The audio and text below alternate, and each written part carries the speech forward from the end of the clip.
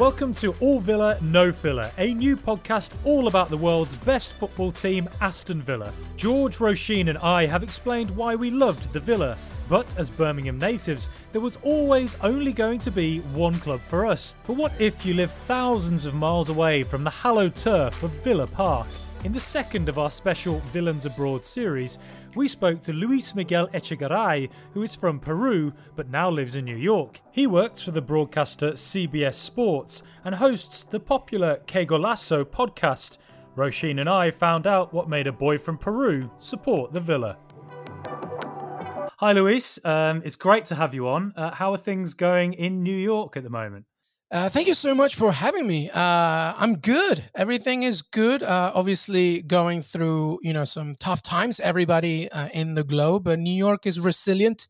New York is strong, just like Villa. And we're just, fighting day in and day out to stay healthy, socially distance and, obviously do everything that we can to get out of this. But, all things considered, I'm good and my family's good. The reason we asked you on today is because earlier this week we read an article you did for CBS called Becoming an Aston Villa Fan. It was an excellent read, and I strongly recommend any Villa fan to look at it. We'll share the links online after this. So, Luis, you're originally from Peru and you moved to the UK when you were very young.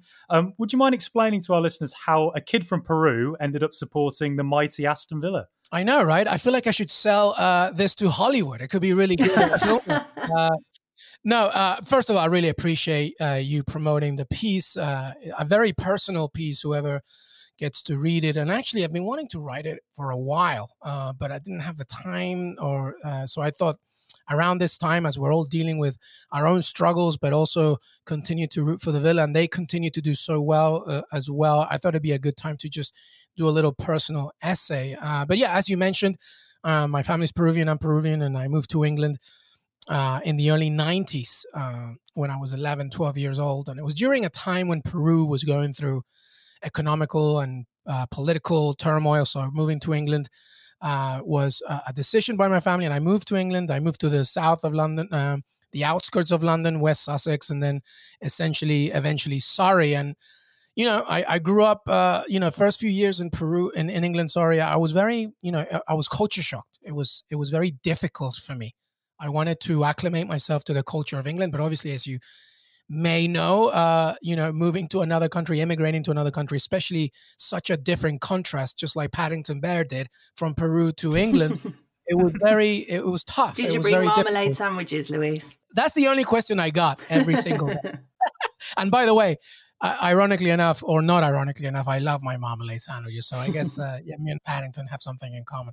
But so it was difficult at first to just try and get myself. I spoke English, but obviously not well enough to understand the jargon or the slang or whatever. And obviously, I lived in the south of England, where everybody, was a Manchester United fan or a Chelsea fan or a Tottenham fan, Arsenal fan, and the only way for me to connect was to follow the Premier League. And I love football, obviously, but I didn't have a team, and I didn't have an identity. I didn't have anything really at that time. And that's when I met this kid, Mark, who became my best friend.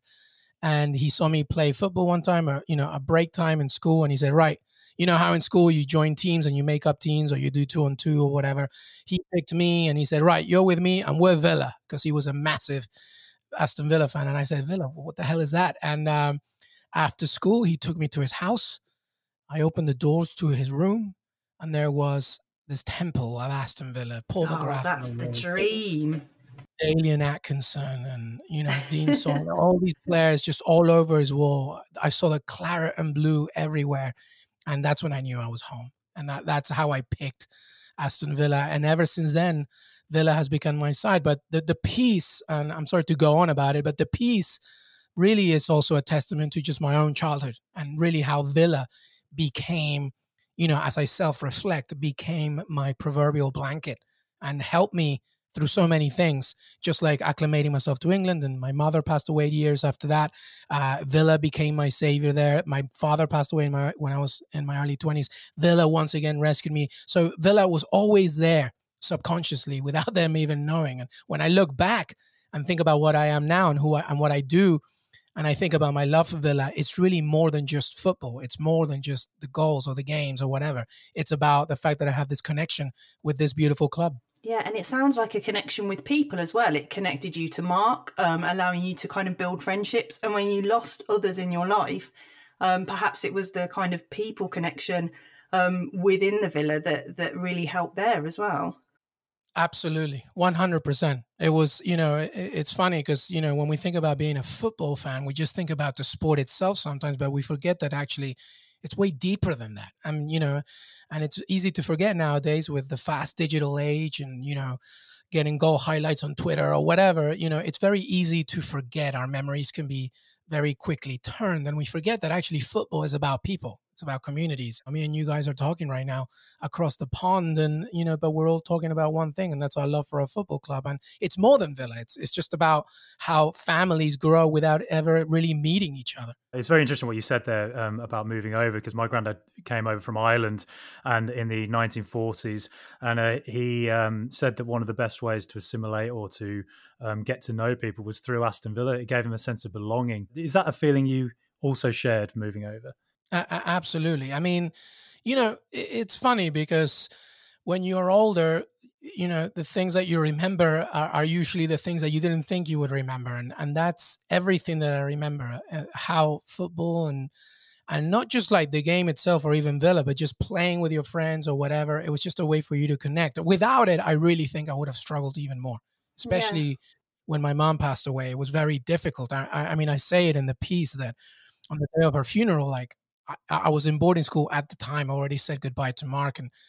And at the day of the funeral, I just wanted to go back to school because I wanted to go to my room and be surrounded by my posters and stuff of Villa. And I wanted to play wearing the Villa. It was, I didn't think about it at the time. But when I was writing, I was like, oh my God, like that's the first thing I wanted to do. Not because I wanted to remove myself from something that was obviously overwhelming, but because I wanted to find comfort in something that I knew was never going to let me down. And that was my love for the club. And that's exactly what you said about your own family experiences. And, it's when you move somewhere, this is what most people don't understand when they're not immigrants or whatever. And how could they? You have to really understand what it's like. You need to find and grasp things that help you connect to the place of where you are now. Yeah, and I think it becomes ingrained in your family then, doesn't it? And like, whatever you then take on, that kind of, I suppose you take that fandom with you and you build and you grow with it. Yeah, 100%. 100% agree. Now, something I've noticed, particularly in the last couple of years, is that my connection to Aston Villa has grown somewhat, even more during the pandemic, I've found. And I think partly because it's something that's sort of a continuation. It's something that can inspire you during this very down time of the last year. Have you found that as well? Do you think your support for Villa has grown even more during the last year or so? 100%. I think that nostalgia is a very, very powerful weapon that we don't always think about when it comes to emotions and things. And I think that especially now, because we're socially distanced and stadiums are closed and not open to the general public, and Villa Park, which is such a quintessential English ground, the atmosphere, everything that goes with it, when that kind of is taken away from you, you can't help but try and grasp with the things that help you connect right now. And so it's only natural for you to feel more connected to the club now because you're not there. It's almost like it's pretty much like anything, like, when you are separated from a loved one in a long distance relationship or whatever, it's exactly the same thing. But the thing about this particular moment is that we remember what it feels like to be in a packed stadium with people that are following the same love that you have. And when that's taken away from you, especially now when you're dealing with so many things, it becomes that much more potent. Do you know, I think you're so right about nostalgia. I was just kind of thinking about me, and I've mentioned, my sister and my cousins and my family, in this podcast before. We're all related. We've got plenty of things to kind of connect over. But our little group message in WhatsApp is an Up the Villa group. And in it, we talk about, my cousin's bedroom, which was claret carpet and Aston Villa curtains, bedspread, pillowcase, wallpaper. And we kind of we reminisce over these things from 20, 30 years ago, even though that there's so much more. Like I say, we're related and we've got so many more memories, but that sense of nostalgia, you're absolutely right, is such a powerful thing. Yep, 100%. I mean, I think it's why we're all football fans, to be honest with you. Yeah, we love the game, obviously, from an aesthetic perspective, and we love the goals and everything, but really, it all comes down to that. And you mentioned Villa Park as well. Can you remember your first visit to Villa Park and that experience as a child of going there? Oh my God, yeah, absolutely. It's first of all, if I think correctly, yes. I mean, it was the first stadium in England that I went to visit, right? Obviously. So, and it was shortly after meeting Mark, of course. It's just, first of all, that walk that you take to Villa Park, like, the thing is, like, people also have to understand, like, I grew up in Peru in the early 90s and 80s, where it, especially towards the last years before I left, like, you couldn't walk out on the street by yourself. Like, are you kidding? That's insane. And the fact that I could do that in England was really shocking to me in a good way. And then, years later, after I finally managed to go see Villa Park, like that walk to Villa Park is, where everybody's just in unison, just walking together. It was amazing to me. Yeah, and the steps in front of you as well. Yeah, and it was actually the first time I was surrounded by so many people that love Villa. That's the thing. Like, it was the first time where I was just like, oh my God. And then you enter the stadium and, of course I see my hero, Dwight Yorke, as well. Like, in that, so that it was just everything just connected. So it was an amazing moment. And I love the fact that there were no phones or anything. It's just stuck in my head. That's all it is. That's the only thing that I need. It sounds like we started supporting Villa at a very similar time. You mentioned Paul McGrath earlier and Dwight Yorke. He was my absolute hero in the mid to late 90s. And I think when he left for Manchester United, as I got older and I experienced actual heartbreak in relationships, I started to realize the first time I was ever heartbroken was when Dwight Yorke joined Manchester United. My friend, you are literally speaking my language. It's exactly what I say. Please don't tell my wife. It's just exactly the first thing. Like, when Dwight Yorke went to I didn't speak to anybody for 2 weeks. I couldn't deal with it. How this man from Trinidad and Tobago affected me so much.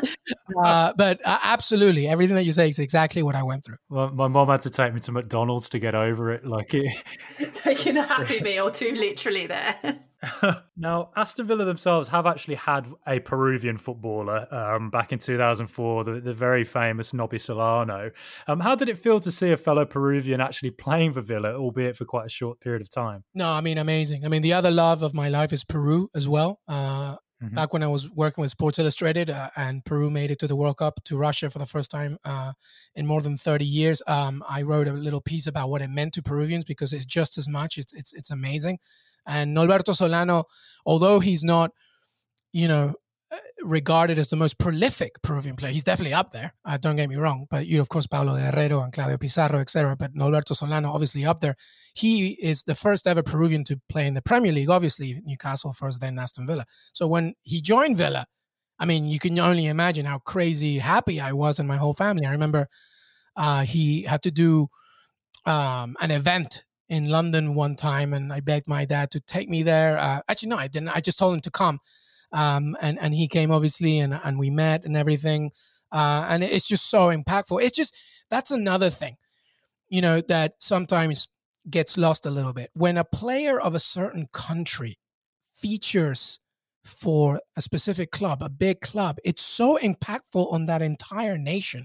Some people really don't realize, especially a developing nation or one that's getting out of a third world crisis. It's so big. That's why, like, the moment Ali Samata joined Villa, like, the entire, right? The entire country, that it just completely, it's the same with Nakamba, it's Colombia with Juan Pablo Angel. Like, it's so impactful. So when he joined, it was just as important. Obviously, his impact wasn't as big as when he was with Newcastle, but it was equally effective for me at the very least. So I was very proud when that happened. Do you think it has the same impact on the city as well? I know you're talking about, it's something huge for kind of the country, but do you think in terms of, Brummies who might not have ever, come across anything beyond Paddington Bear, like you said, do you think that kind of normalizes the culture and opens those different cultures up to perhaps people in this city who wouldn't have come into contact with them otherwise.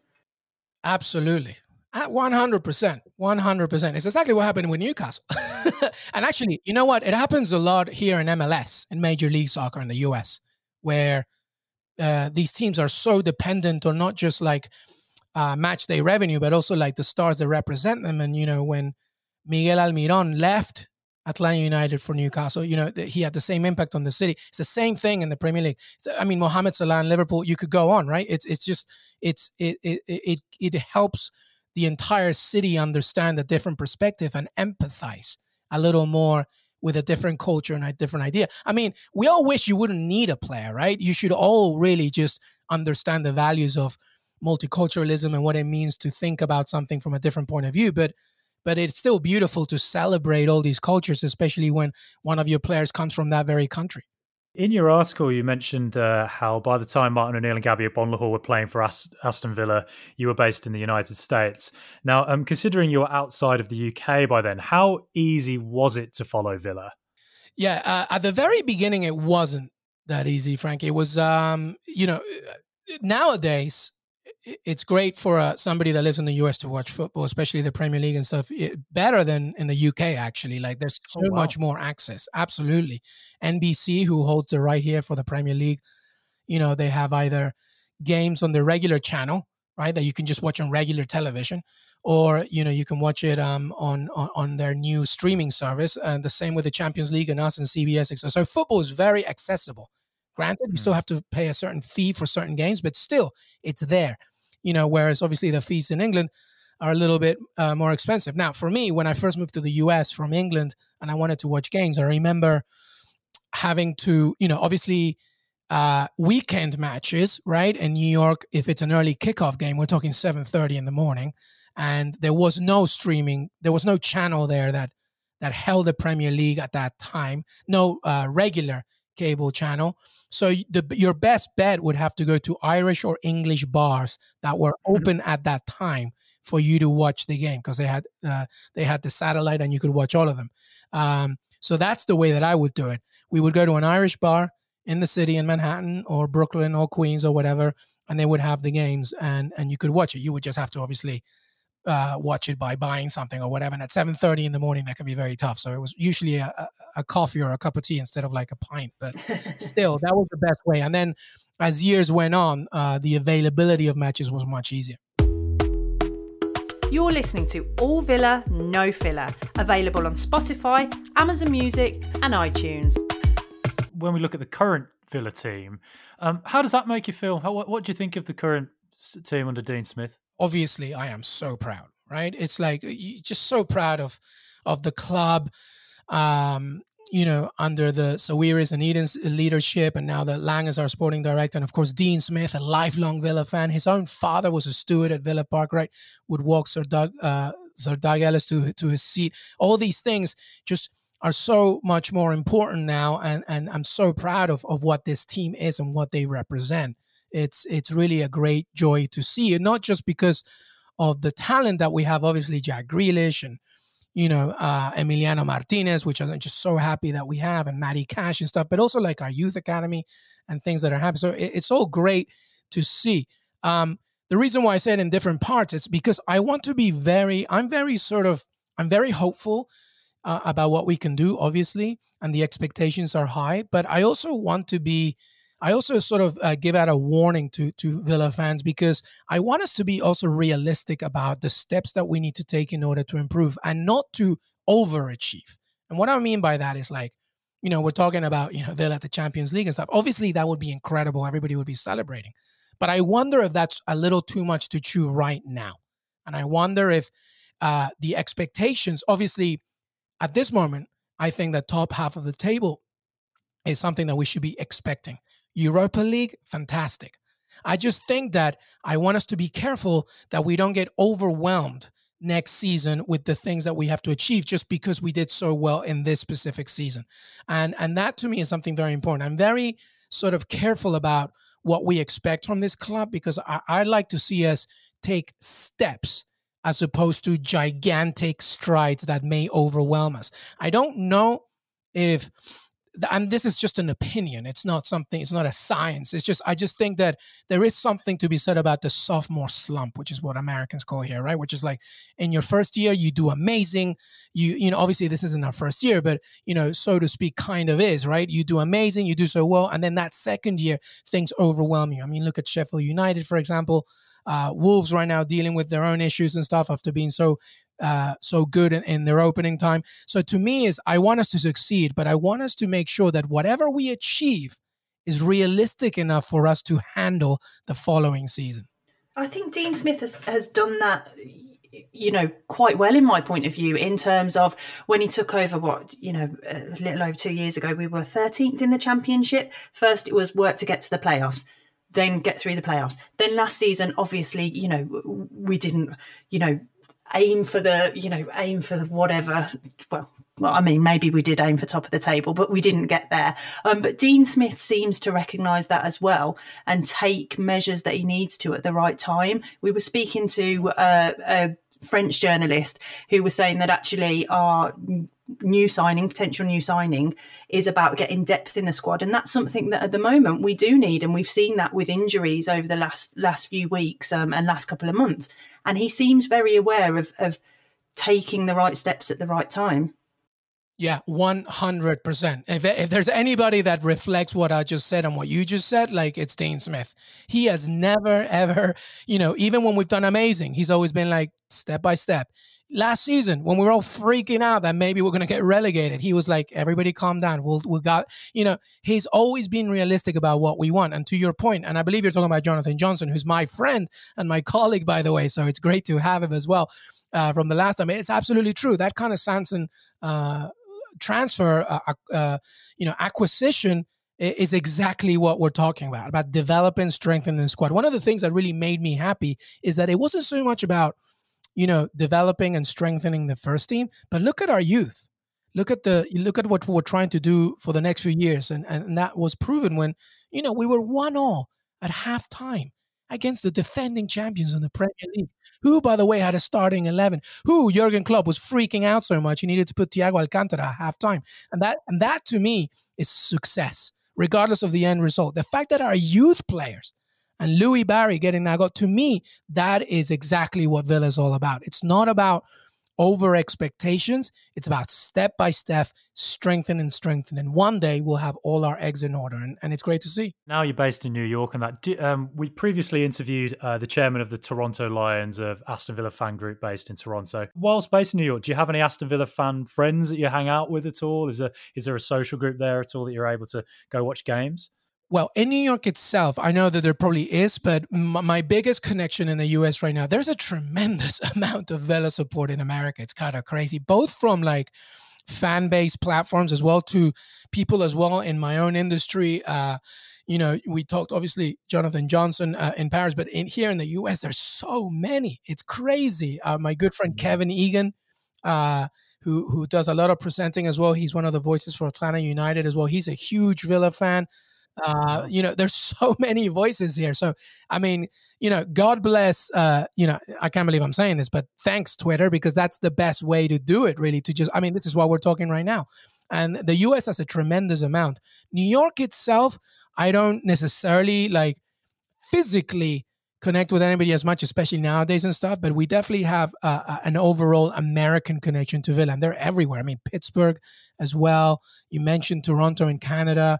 I know that New York, there's one as well. There's one in California as well, and it's just growing and growing. It's great to see. And you kind of get that American, I mean, I haven't been to any MLS games or whatever, but Frankie and I were talking earlier on, and he was saying the enthusiasm is unreal kind of in the USA. I've been to quite a few matches in South America, and I'm talking about the American continent now, of course, but that, you know, that enthusiasm and life and complete passion for whatever sport that people are watching is sometimes something that really kind of bolsters the game.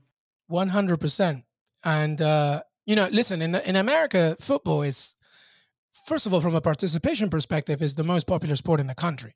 Like from a participation, from kids playing and stuff, it's the number one sport. And MLS is a growing league, and the fan base and the support for Premier League clubs, Villa, etc., is growing and growing because this is a multicultural, diverse 12 to 21-year-old audience that's just growing and growing. And guess what they're watching? They're watching football. They're watching the Premier League. They're watching La Liga. They're watching Serie A. They're watching MLS. And it's just growing and growing. And you see that when you go to some of these games. I mean, Atlanta United, in the first few years, 75,000 people attended those matches. We're not talking about a small number here. It's incredible, and that's going to do nothing but keep growing, definitely across the country. That's quite an amazing number, isn't it? I think I went to see the Lionesses at Wembley. I think it was last year, and it was at Wembley, first time. It was sold out, and it was such a moment to get that amount of fans in a stadium and really, really supporting. For me as a woman, supporting women's football, that many people for the first time to fill that stadium, and as a growing sport in the USA, like you say, with kids coming up and getting that amount of fans in, there's a real kind of excitement there, I suspect. Absolutely. And listen, you mentioned the women's game. I had Eniola Luco on our podcast talking about Aston Villa women, of course, and the growth of not just the women's game in Europe, but in England and the US and stuff. And we forget that before the pandemic hit, the Super League, the Women's Super League, that was achieving record numbers. I mean, part of it obviously was the energy base from the World Cup, but it's just a growing trend, and it's just so great to see. You're listening to All Villa, No Filler, Villains Abroad. If you're a supporter based outside the UK, then we'd love to hear from you too about how you show your support or why you fell in love with the Villa. Send us your stories to allvillanofiller@gmail.com, and you can also follow us on the socials on Twitter, Instagram and Facebook. Just search All Villa, No Filler. Welcome back, everybody. Now it's time for this.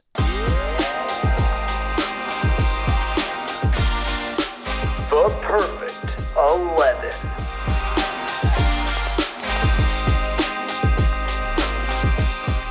It's the Perfect 11. This is a feature where we build our best ever Aston Villa first 11. Every show we select a new position. So far we've picked Mark Bosnich in goal and the Scottish Cafu Alan Hutton at right back. In our latest episode we picked Olof Mellberg and, of course, the iconic Paul McGrath in central defence. Louise, what do you make of our selection so far? I love it, especially the Scottish Cafu Alan Hutton. Yes, One of the most underrated Aston Villa. I know we love him, but one of the most underrated Aston Villa players ever. I'm sorry, but ever. The work, the passion that he did. And of course, we can't forget that incredible goal that he did a few years ago. So I love it. I think it's good. You're in the right path. And Olof Mellberg, oh my God. Captain/model, gotta love him. Yeah, we mentioned that yesterday. George sold him as saying he was a... Yeah, I think he got mentioned, how handsome he was, got mentioned quite a lot. Oh, the man was beautiful. It was beautiful. He hasn't left us, but like Thor, the God of Thunder, or something. Exactly. And if you had to select any other players that stick out to you, any personal favourites, I suppose, would you have Dwight Yorke up front? Oh, are you kidding? That's a no-brainer. The fact that we didn't begin with that is an absolute insult, guys. Come on now. Dwight Yorke is, to me, the greatest Aston Villa player ever. He is my favorite. There is nothing this Trinidad and Tobago man couldn't do back when he was playing. When he left for Manchester United, I cried for like 2 weeks. I wouldn't speak for anybody. And for those young Villa fans, go on YouTube, check out what he did. When he wore the claret and blue, it's just an unbelievable. I would tell Dwight Yorke needs to be there. Do you know, we went on holiday once to Tobago, and we went to the Dwight Yorke Stadium, and we got our Villa kits on. And we've got these Dwight Yorke Stadium scarves somewhere, and we got in the Villa programme at the Dwight Yorke Stadium, and it was just an amazing moment, when you think, yes, we've made it. We've celebrated. You need to send me one of those scarves. Well, I actually saw him in Birmingham City Centre once when I was younger, and I stood still for about maybe 3 weeks. Just didn't move out of that position because I was so shocked by what I'd seen. My actual hero walking past. It was amazing. Absolutely amazing. And listen, I don't know how many more names you have to fill, but the other two, to me, that deserve a lot of mention. One of them is Ashley Young, I think. We forget that, now playing for Inter Milan, obviously a career with Manchester United, but the things that he did for Villa during that time was amazing. And then the other one, of course, I have to go I would go with Norberto Solano if he would have gone longer because obviously Peruvian, but Juan Pablo Angel, I mean, come on. He brought the absolute style to Villa with his beautiful, luscious, long hair. That Colombian did everything for us. I loved it.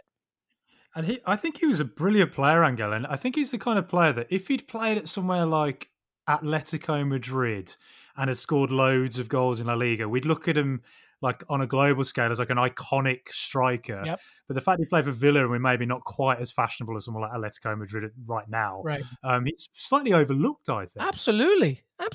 His career was ridiculous. I mean, remember, he came from River Plate, right, where he already was doing so many things, and then Villa, and then he left Villa to go to MLS. But my God, what a player. And some of the goals that he scored, just a tremendous asset. I remember meeting him, because we're kind of friends now. But the first time I met him, instead of shaking his hand, I just went on my knees and started worshiping him like Wayne's World. You know what's funny, though? He didn't stop me. He just let me keep going. Fair play. So before we wrap up, Luis, how do you think Villa are going to get on this season?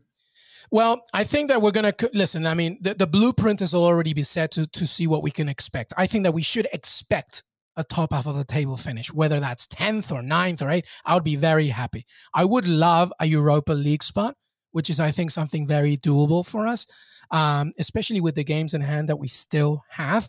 But I think that a top half of the table finish would be. But listen, at the very beginning of the season, before it even started, before we even kicked a ball, one of my predictions was Villa will end and get that Europa League spot, and I stand by it. So I think that we're going to get that Europa League spot. And if you had to pick a favourite moment from all your time of supporting Aston Villa, I know it's often a tough one to answer those sorts of questions, but if there's one moment, is there anything that sticks out? Well, you know what? You know what's funny? Something that really sticks out for me. Well, I mean, there's a few, right? Obviously, I think when Tammy Abraham got us to the playoff final was one of them in recent years. I think that was amazing.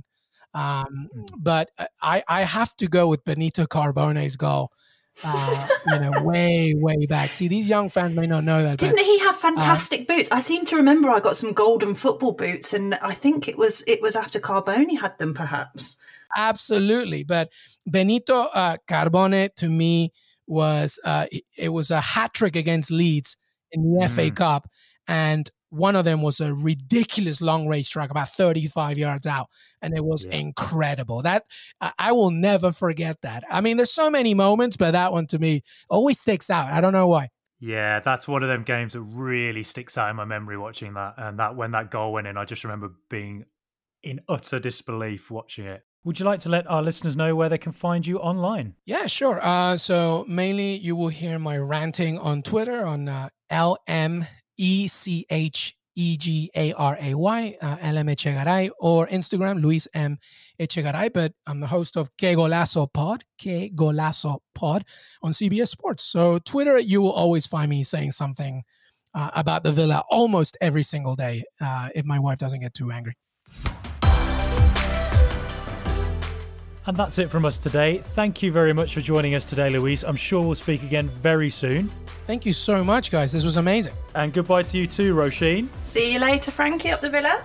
Goodbye from me, and join us again later this week for another episode of All Villa, No Filler.